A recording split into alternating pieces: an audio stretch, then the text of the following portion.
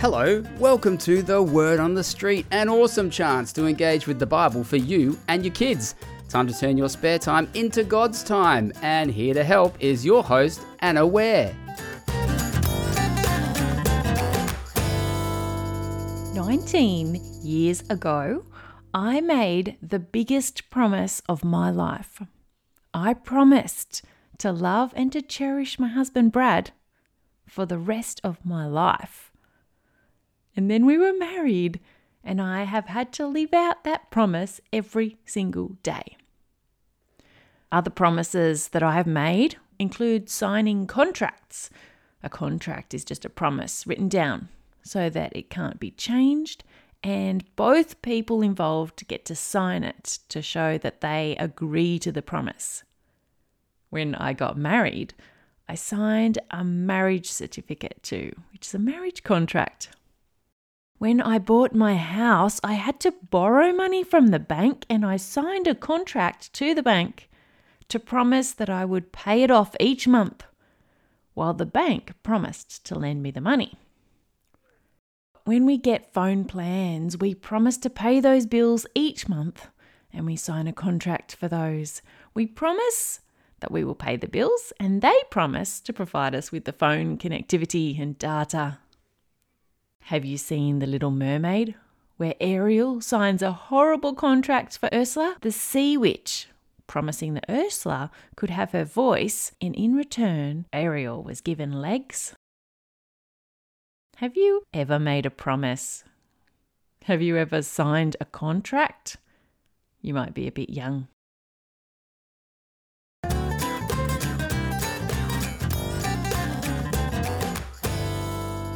What do you think? I would like you to answer yes or no to these questions. Would you sign a contract, make a promise, if you were a mermaid, to give away your voice in exchange for some legs? Yes or no? What would you do? Would you promise to pay $10 every month so that you can watch Netflix? Or would you sign a contract and promise to not go to heaven in exchange for $1 million? What do you think? Yes or no? Well, I think lucky we don't ever have to do that last one, but it is interesting to think about though, isn't it? In life we do make promises, and we need to think very wisely about them. In Genesis 12, God makes a promise to Abram, who is later called Abraham. But he's Abram at this moment, and it is an unusual promise because it is only one-sided. Normally, both sides, both parties, have something to offer in a contract. But in this promise, in this contract, only God makes the offer. Abram simply receives it. Listen to this Bible passage to hear about the very first times that Abraham is mentioned in the Bible, starting at Genesis 11:28-32. Abram married Sarai. Later she was named Sarah. But she was not able to have children. Abram's father, Terah, decided to move from Ur to the land of Canaan. He took along Abram and Sarai and his grandson Lot, the son of Haran. But when they came to the city of Haran, they settled there instead. Terah lived to be 205 years old and died in Haran. The Lord said to Abram, "Leave your country, your family and your relatives and go to the land that I will show you.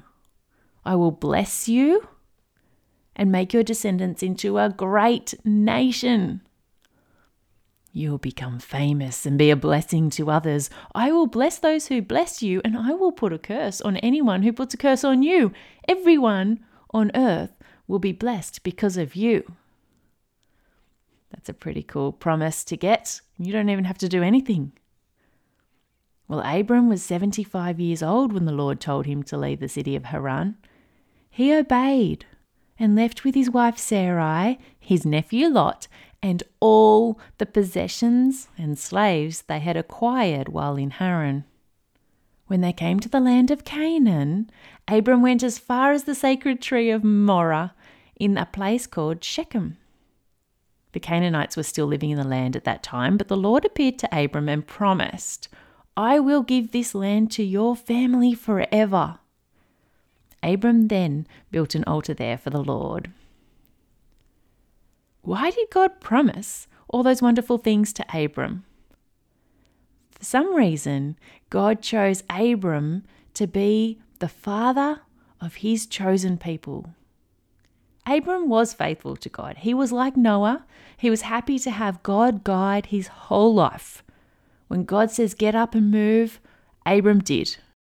And God was so pleased with Abram that he chose to make this huge promise to him. Leave your country, your family, and your relatives, and go to the land that I will show you. I will bless you and make your descendants into a great nation. There are 3 parts to that promise. And the best way that I remember it is through the acronym LOB, Land, Offspring, Blessing, LOB. The land is the promised land of Israel, and it is a topic that runs through a lot of the Bible. O for offspring or descendants are the children and the children's children and the children's children's children and down lots and lots of generations, with Abram and Sarai as the ancestors. God is promising their descendants to become a great nation, and they are known today as Jews. So if you are a Jew, then you are one of Abram and Sarai's descendants and a part of this promise. And if you're not a Jew, in the Bible, you are referred to as a Gentile. Now, Jesus actually makes it so that Abram's descendants, the Jews, are not the only ones included as God's chosen people. God's chosen people were Jews for quite a long time, but when Jesus came along and Jesus died for the sins of the world, that means that we can all now be part of God's family, God's chosen people.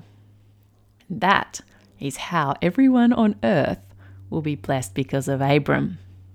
So L for land, O for offspring, and the last bit is B for blessing. God promises Abram that everyone on earth will be blessed because of you. Are you on earth? Then you will be blessed because of Abram. Now, in this passage, at this time, it is not really very clear about what this blessing is or will be. But now we know for sure what God is talking about. He is talking about the blessing of Jesus, who is also one of Abram's descendants. Today's story. When I was in primary school, I went to Warrella Road Public School in Lismore, and I knew everybody in the whole school. It was not a big school. When I got to high school in Year 7, there were so many kids there. Most of the kids came from another school, Lismore Public School. So I kept with those I knew from Warrella Road Public School for a little while, but I slowly got to know the kids from Lismore Public School. They kept to themselves too for a while, but they slowly got to know me. I didn't have any really good connections at my old public school, so I was quite glad that I was able to get to know other kids, make new friends. After a while, I ended up switching friend groups, and I left my Warrella Road Public School friends and I went and I joined the Lismore Public group of friends. God's chosen people is a bit like that. God started his chosen people with Abram and his descendants called Jews. But the Jews are not the only group of God's chosen people anymore. Over the years, extra people have been welcomed in who weren't Jews. People like Rahab and her daughter-in-law Ruth. They were not Jews but were welcomed in. And those ladies who married Jews had one particular offspring who opened up God's chosen people to not just include Jews, but to include all who believe and have had their sins removed. And you know who it is. It was Jesus.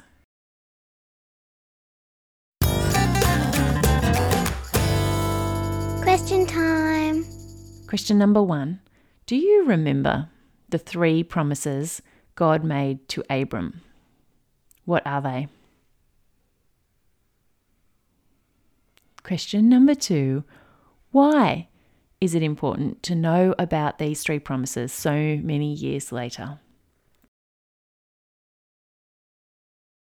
Thanks for tuning into the Word on the Street. Please don't forget to subscribe, and maybe you can even think of somebody you know who might benefit from these podcasts also.